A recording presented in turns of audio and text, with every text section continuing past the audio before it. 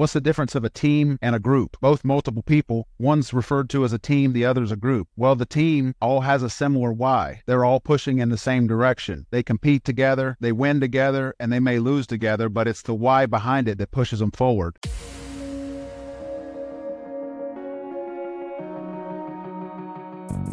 Agent Power Huddle is a daily jumpstart, giving you all the tools you need to create an amazing real estate career. Led by top experts in the field, you'll learn how to sell more houses in less time while creating the life you want. Welcome to the Agent Power Huddle. All right, sound check. Thumbs up if you can hear me. Everything working. I didn't have really a chance to make sure we were all set to begin with. I see people popping into the call. Welcome, everyone, to the Agent Power Huddle. This morning, we are, my co-host, Craig Graves, and I are over on the East Coast, so 11 o'clock our time, 8 o'clock on the West Coast. Welcome, everyone. Agent Power Huddle, such a good way to get our day started. Let me introduce myself, Matthew Hanks. I'm a team leader and agent out in the Charlotte, North Carolina market, and my co-host, Craig Graves, also an agent, member of our team, Hanks Realty Group. So welcome to Craig. Welcome everybody on the call around the country. So today's call, Craig and I have done a number of different series with Agent Power Huddle. Craig is not only a real estate agent, but he is an Unbeatable Mind certified coach and has done training, military-style training. I have spent a number of years in the military myself, and so a lot of what we teach and we live by and these principles that we are going to highlight today come from some of that military training. So hope you all are able to sense some of that and appreciate that. Craig, what should we add to that before we get on the call today? You know, I think you covered it, Matthew. I think we're ready to roll. So the last series, let's do a shout out for that because it's already up on YouTube. Remember the last one we did, Craig, where we walked through from Commander Mark Devine, The Way of the SEAL. So before we jump into extreme ownership, shout out to that series we did because there was so much great content there. That somewhat had a military background as well. We like talking about military because when you talk about preparing for defending our country, going off to war, and then you compare it back to real estate. Okay, it's not really apples to apples. There's no one that's being shot at in the real estate world, and it's not life and death situations that we deal with on a day-to-day basis. But when those guys prepare, some of these leadership principles that we're going to cover today can absolutely be applied to your life, your team, if you lead one, or you're on a team. Most all of us are, even if you're an individual agent out there, you still have a team of people you work with every day to get the job done and can be applied to have success in your life and in your business. So today's topic, you may have seen already, today's topic is going to be a book that we covered in a mastermind group we are part of, Craig and I are. It's called Extreme Ownership. I hope you can see that. I'm holding it up in front of me here on the Zoom call. Extreme Ownership. This is a book written by two Navy SEALs, Jocko Willink and Leif Babin, two Navy SEAL officers, and they have led the most highly decorated special operations unit, and this was in the Iraqi War. And in this book, they demonstrate how to apply powerful leadership principles from the battlefield to business and life.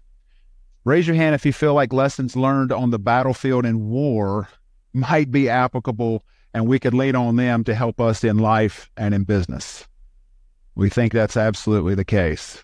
So, Craig, why don't we just jump right in? Do you want to maybe highlight a photo there that you had of these two men in their battle rattle? I think the photo you had, they were about to head out on one of the missions. And you can see these guys who we're talking about that wrote this book, Extreme Ownership, that we're going to cover today. Yeah. There you see. Yeah, Jocko is on the left if you're looking at the screen, and Leif Babin is on the right. And, these guys, Jocko is more popular in the interwebs than Leif. Jocko has a podcast. He's written 7 or 8 books, I think, now, and the one that started it out was Extreme Ownership that we're going to cover today. He and Leif co-authored that one together. And Matthew's talking about taking the lessons that are learned in these situations and apply them to the business world. Well, these guys have a company called Echelon Front, and that's exactly what they do, is they go into big businesses and corporations and other businesses, and they implement lessons learned, lessons they've written about in this book, into those organizations, and they have outstanding results. So 100% applicable to what we're talking about here today. The extreme ownership is something that you can implement in your real estate business. If you have a team, if you're a solo guy or a girl, then you can implement it there. And not only that, these lessons that we're going to talk about today can be implemented basically in your life, in your families and in your circles. And I think that if you do that, which I've done as much as possible, then you're going to have outstanding results there too. I wanted to show a quick picture of Jocko. He's an intimidating looking dude. This is him. He was a commander in the SEAL. Say a little bit, yeah. A little bit intimidating. He's a commander in the SEAL teams, and he's a black belt in Brazilian Jiu-Jitsu. I think he's 235, a solid muscle. He's a pretty interesting guy. So if you're not familiar with Jocko, then check him out somewhere. So if you guys have seen, if you've been on the Age of Power Huddle in the past, or maybe a consistent listener, so we do talk about real estate quite a bit. This book, however, it's not a specifically real estate book. You may have gotten that already. This book is about leadership. And so one core premise of the book is that to be a good leader or a great leader and to accomplish great things, you must own everything in your world. There is no one else to blame. This is the essence of extreme leadership. So this book is targeted towards anyone who is aspiring to be a great leader, which hopefully is everybody on the call. In the book, Craig, the authors take us through 12 leadership principles, each chapter being devoted to each principle. And every chapter kind of has a cadence to it where we follow, where they tell a situation that they found themselves in when they were in Iraq. That first it leads with the situation. Then it talks about what got complicated in that situation. So what happened that brought them to the point that it was a key decision-making time? What action did they take to overcome that challenge that they were faced with then? And then it follows up every single chapter with what can we learn from that action that was taken in that situation? And it just follows that cadence for 12 different lessons throughout, divided up into 3 different parts. But each chapter concludes with a learning. It's a brief description of the principle involved, and then an example of how that lesson that was learned there is applicable in the business world. So that's somewhat of a framework. Craig, you want to take us into the principle number 1, which was extreme leadership. This was part of the first part there, building the right mindset. Started with building the right mindset.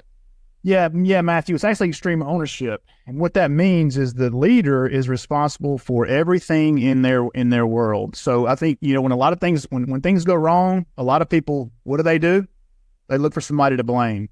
But this extreme ownership kind of flips that script, and you're the one as the leader who owns the issues if they go wrong in your team or wherever it applies. Jocko has a TED Talk where he talks about a friendly fire episode that they had in Ramadi, Iraq. And apparently friendly fire is the cardinal sin of combat. Somebody's going to lose their job over this. So when they get back to the command center and they're trying to evaluate what happened, he's the commander. So he owns this. He owns the whole thing, right? So he's thinking about who's to blame for this incident. And he said it dawned on him as he was getting ready to walk into the room to do the debrief with his commanding officer. Somebody's getting fired, right? And so he walks into this room and he says, whose fault was this? And a couple of the SEALs raise their hand and say, "Sir, it was my fault. I should have done this or that." Another guy raises his hand and says, "Sir, it was my fault." And Jocko's like, "No, it's not your fault or your fault or your fault. It's my fault. I'm the commander. Everything comes back to me. And here are these solutions that we're going to implement so this thing doesn't happen again." So it's basically taking extreme ownership. If Matthew's, he calls him a gopher. If Matthew's gopher doesn't put a sign in the yard, then Matthew owns that issue. If the listing agent doesn't do something on the contract, Matthew owns that issue. And Matthew is going to come to the table with some kind of solution to ensure that does not happen again. And if it continues to happen, there's some ramifications there. If the same person continues to drop the ball, then perhaps they're not cut out for your team. But the bottom line is the buck stops with the leader of the team. Matthew, how do you implement this concept in your team? And by the way, Matthew's got a great team. He's got a great setup. And so, he's got a lot of good knowledge he can share with us. Well, some of this I'm starting to begin to implement, Craig, because we walk through the book as part of the mastermind. And the entire time I'm thinking, we lean on those excuses a lot of times. But if I'm truly going to take ownership and say, well, I'll give you an example, and we could go around the room, talk about what's the market doing in your markets. I'm imagining, when you put your name on the screen, you put what market you're in, which I think is great because we can help each other with referrals and we know where we're all coming from. But in the Charlotte market, it's, let's say we're in a changing market. It's different from where we were the past couple of years. So if you have to make adjustments to that, it starts with the idea of, I'm going to take ownership of this. I'm not going to accept the excuse that things are different now than they were, or I'm going to be late to making an adjustment. I own this. I'm going to make a change. You're talking about the gopher, Craig. If there's something that's left off of, if they do something, I give you a simple example. Lockbox was put on the house, and it was one that we didn't have the code to, and they locked it.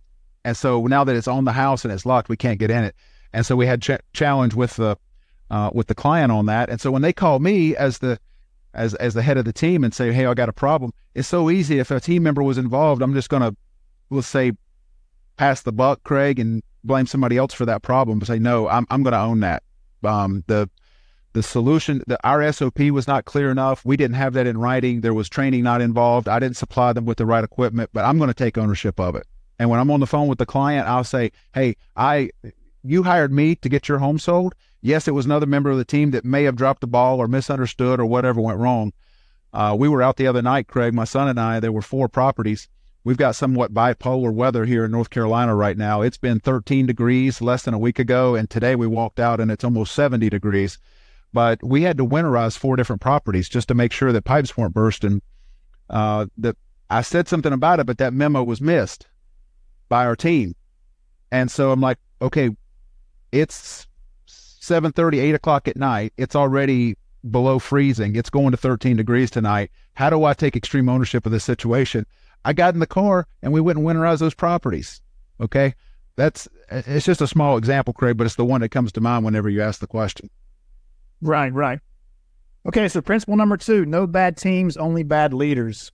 The leader's success or failure depends on the success or failure of their team. It can't be disconnected from the team.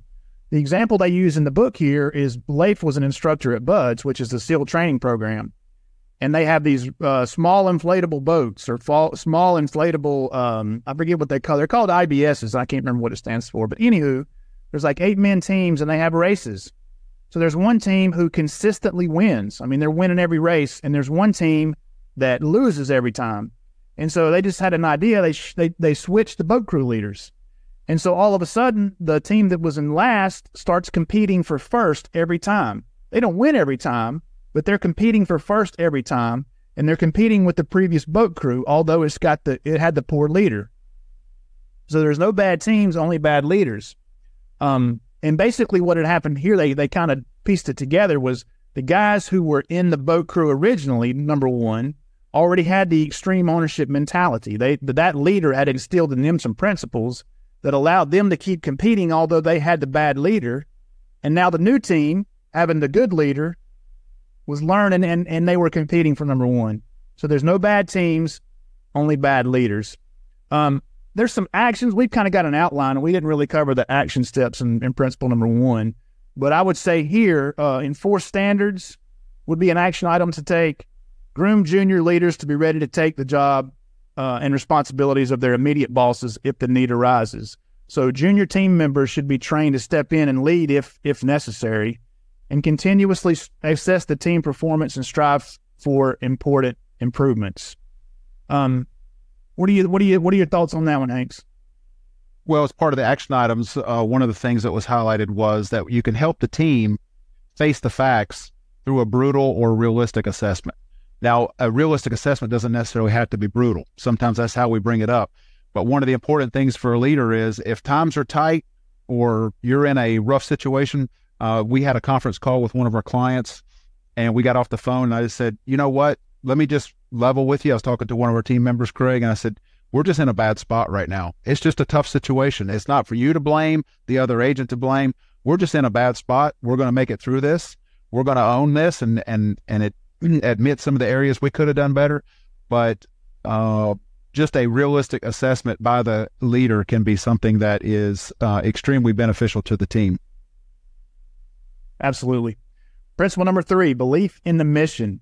In order to convince and inspire others to follow and accomplish a mission, a leader must be a true believer in the mission. So, and that also, if you're a true believer in the mission, then obviously you're gonna buy into that, and you have to be able to communicate and instill that same belief into your teammates.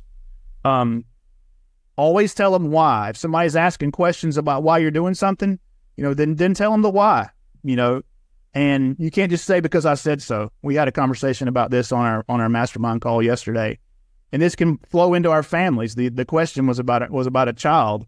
But always tell somebody why, and then once they believe the mission, then they buy in, and the work gets done, the job gets done.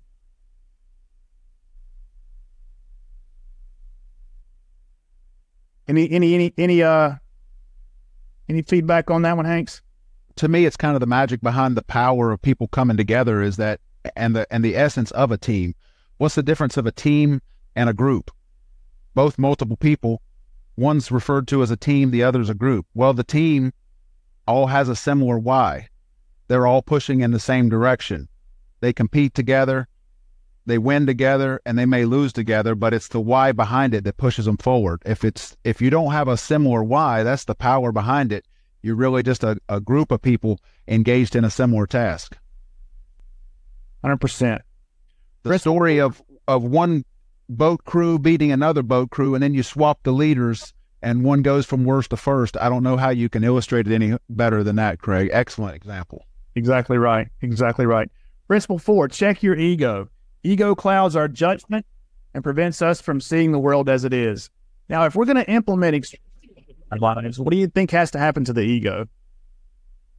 It's got to go, right? I mean, you can't, and that might sting your ego. I'm sure Jocko took a hit to his ego when he went into that brief room and took responsibility for that incident we talked about. So when you make a mistake, be humble and admit it. I mean, how many times have you ever dealt with a situation and somebody just said, "Hey, I messed it up. It's my fault." That immediately de-escalates the situation. Right? If somebody admits that they made a mistake. When a team faces a challenge, step up and help them to develop a plan to overcome it rather than blaming them. Never let personal success become more important than the team success. Never get complacent with past successes. Tomorrow's a new day. What do they say in the SEAL teams? The only easy day was yesterday. So never get complacent with successes. Always be ready to move forward. So in order for extreme ownership to work, you have to check your ego and then instill that kind of mentality into your teammates. What do you think about ego, Matthew? Well, so Craig, if I told everybody on the call that today we're talking about extreme ownership, and I said the essence of this is you need to take ownership of your life and the results and all that. Okay, so why can't we just say that and not break? Why are we going through all this about the book? Why is there an entire book written on it? If I said there was one hindrance to taking extreme ownership in your life, this might be the thing that I would point to, Craig, and say this is what holds people back from having extreme ownership. Because if I have to step up and admit, if I have to take ownership of it, then if it doesn't work or if the problem's with it, I have to own it. And I've got to admit that I was wrong or I was weak or I did something I shouldn't have done. And that's going to hurt my ego. It's been said that real estate agents are just egomaniacs with identity conflict or identity complex. So, that's part of what draws us to the business at times is, hey, our name's up in lights and we get shiny, glossy cards, and we tend to have a lot big egos in this business. So if there's anything that'll help you embrace the concept of extreme ownership, I would point to principle number 4 in this first part, Craig. Just drop the ego.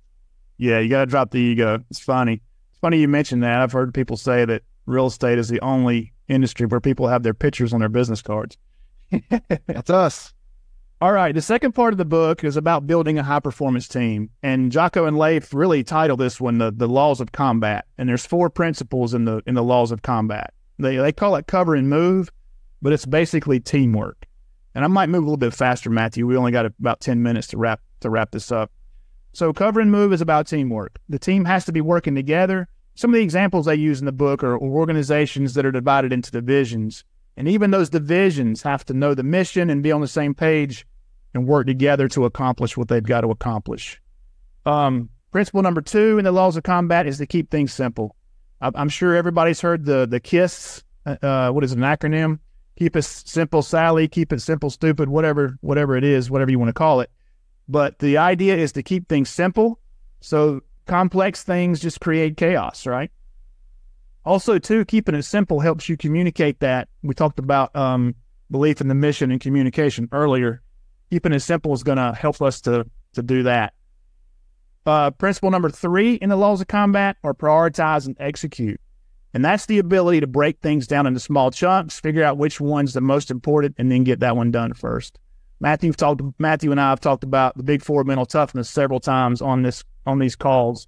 And that's kind of really like the fourth one of big 4 mental toughness, micro goals, taking a big thing, chunking it down into small chunks, and getting it done. And the fourth thing in the laws of combat is decentralized command. And that is empowering your junior leaders and people on the team to go out and make decisions on their own without you being a micromanager and being involved in every single decision that gets made. Hanks, I kind of blew through those in the sake of time, but what are your thoughts on the laws of combat as it pertains to real estate? Well, this is the thing, when we've talked before, Craig, one of the things that we talked about the similarities of those who survive the SEAL training and those who survive in real estate. I know it's 2 separate things, military and real estate, but one of the things is that in 2 years, 87% of those who attempted to make it in the real estate industry did not. And when we talk about, well, why is that? There's a number of reasons, but I go back here to the simple principle, because the business is a complex one and it's a lot to take in. We talked about the power of the iPhone is because they've taken something that's complicated like a desktop computer and they've made it simple, and you can have a 2-year-old pick it up and operate it, or a 3-year-old or a 90-year-old, and it's because it's simple. What we've talked about, Craig, is that it is easy to make things complicated and it's difficult to make things simple. Every one of us on the call, everybody may be listening to the call in the future. When you do, there are areas of your life you need to find a way to just simplify things so that your mind can embrace it and adopt principle number 2 from this book, Extreme Ownership. Very good. The third part of the book, this book's really broken down into 3 sections, is sustaining a high-performance team. The first thing there is planning. When we think about planning, we just think about creating a plan and then going out and telling everybody what the plan's going to be and then having them execute. But the guys take a different approach in extreme ownership. So in extreme ownership, as the senior leader, it's my job to communicate the mission. So here's what we got to do. But what these guys are talking about here is bringing in junior leaders and people on the team. You give them a high level, and then they go in and are involved in creating the plan and executing the plan, obviously. But, it's about delegating down the chain. So it's kind of like the concept of decentralized command. We're giving these guys a voice in what we're doing. We're going to encourage questions and discussion during the planning phase. So I'm going to give them the plan at a high level and then answer any questions that they might have. You always got to consider the risks when doing this. And then allowing those junior leaders and people on the team to create the plan gives them buy-in.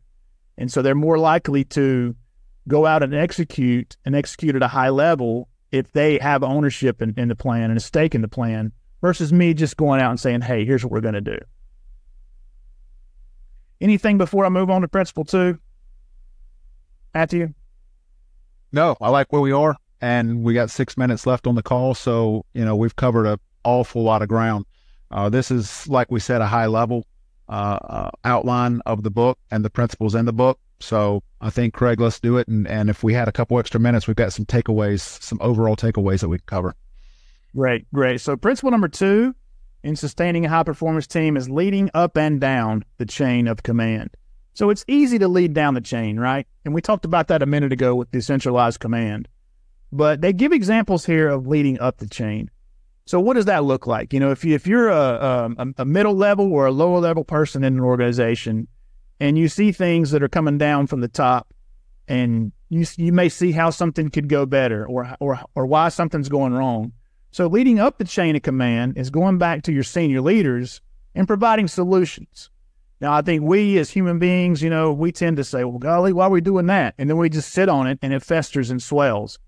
But leading up the chain of command, I might come to Matthew and say, hey, Matthew, I've noticed that we're doing this, and I think this might be a better way to do it. I mean, what are your thoughts on that? And that comes to Matthew with a solution to this problem that I'm seeing, and that is a much better way to do it than just sitting back and getting upset about it and complaining and in that festering.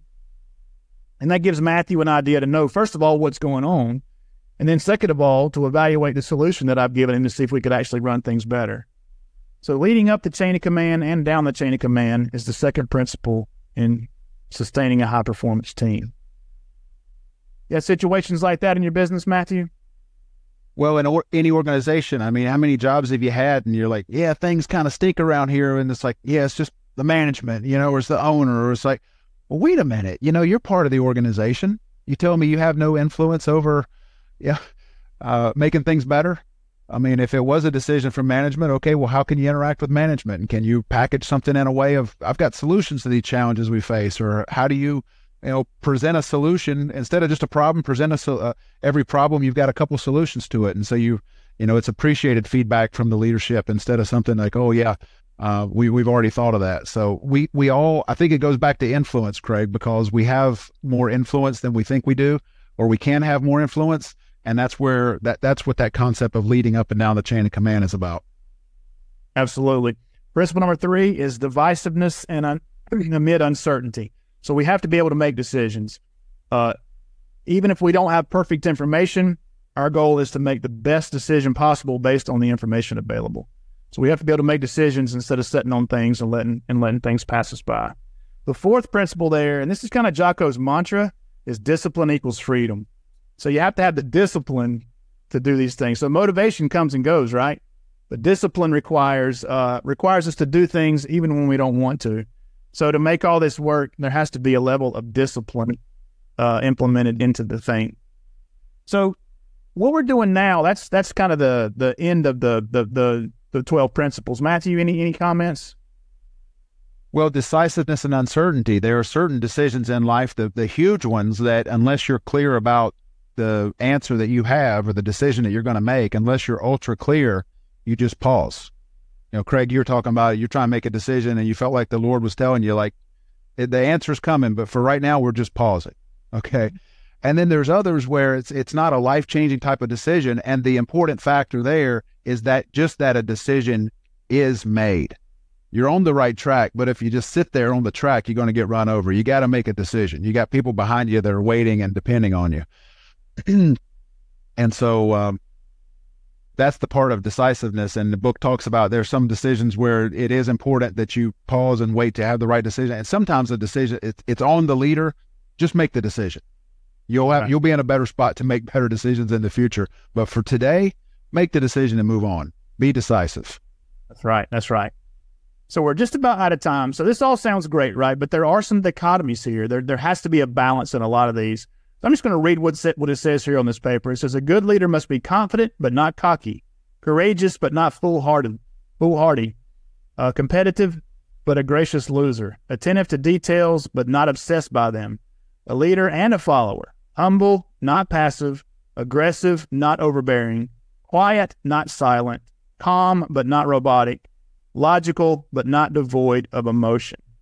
And so what the guys did is they wrote a follow-up, and we're going through this now in our mastermind. It's called the Dichotomy of Leadership, and it covers some of those things that we just talked about and how to handle them.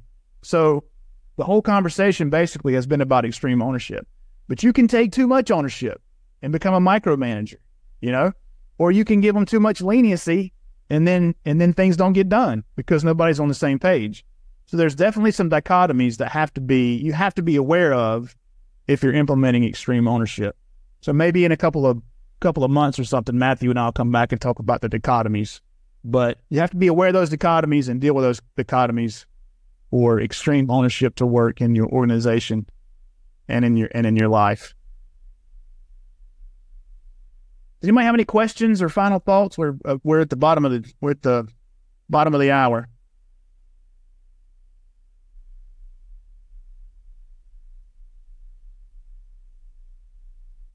Craig, I'm going to cover 7 takeaways because it's going to take me about 30 seconds to cover these 7 takeaways. So all this that we've talked about, we've tried to highlight the book, the outline of the book, 7 takeaways. Ready, Craig? Yep. Seize accountability. Don't avoid it. We can apply each of these takeaways today in our business. Seize accountability. Don't avoid it. Number 2, standards are what you tolerate. Those are your standards. If you tolerate it, then that's your standard. Don't talk about high standards if you're tolerating less than that. All team members must be brought into the mission. Remember, we talked about the difference between a team and a group. A true team, all team members are brought in on the mission. The plan must be simple, but it doesn't mean that it's easy. Just because it's simple doesn't mean that it's easy. Prioritize, then execute.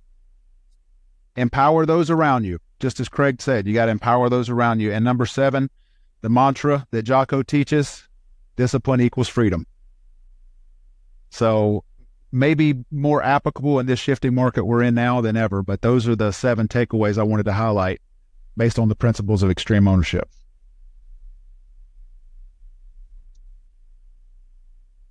Craig, thanks for being my co-host today. Co-host together. Excellent information. This will be one we can go back and watch over and over because it's applicable not just for today and this week and the market that we're in, but you could go back and review this over and over. So thank you all for taking the time to be on the call today. Go out and make it a fantastic week. If you'd like more information or to get connected to the Agent Power Huddle, join our free Facebook group. This call was designed for the agents in our EXP organization, but open to any agent from any brokerage. If you're a guest and you're interested in learning more about EXP or our specific resources within the Agent Collective, reach out to the person who invited you to this call to get more info. Produced by the Agent Collective Media Network.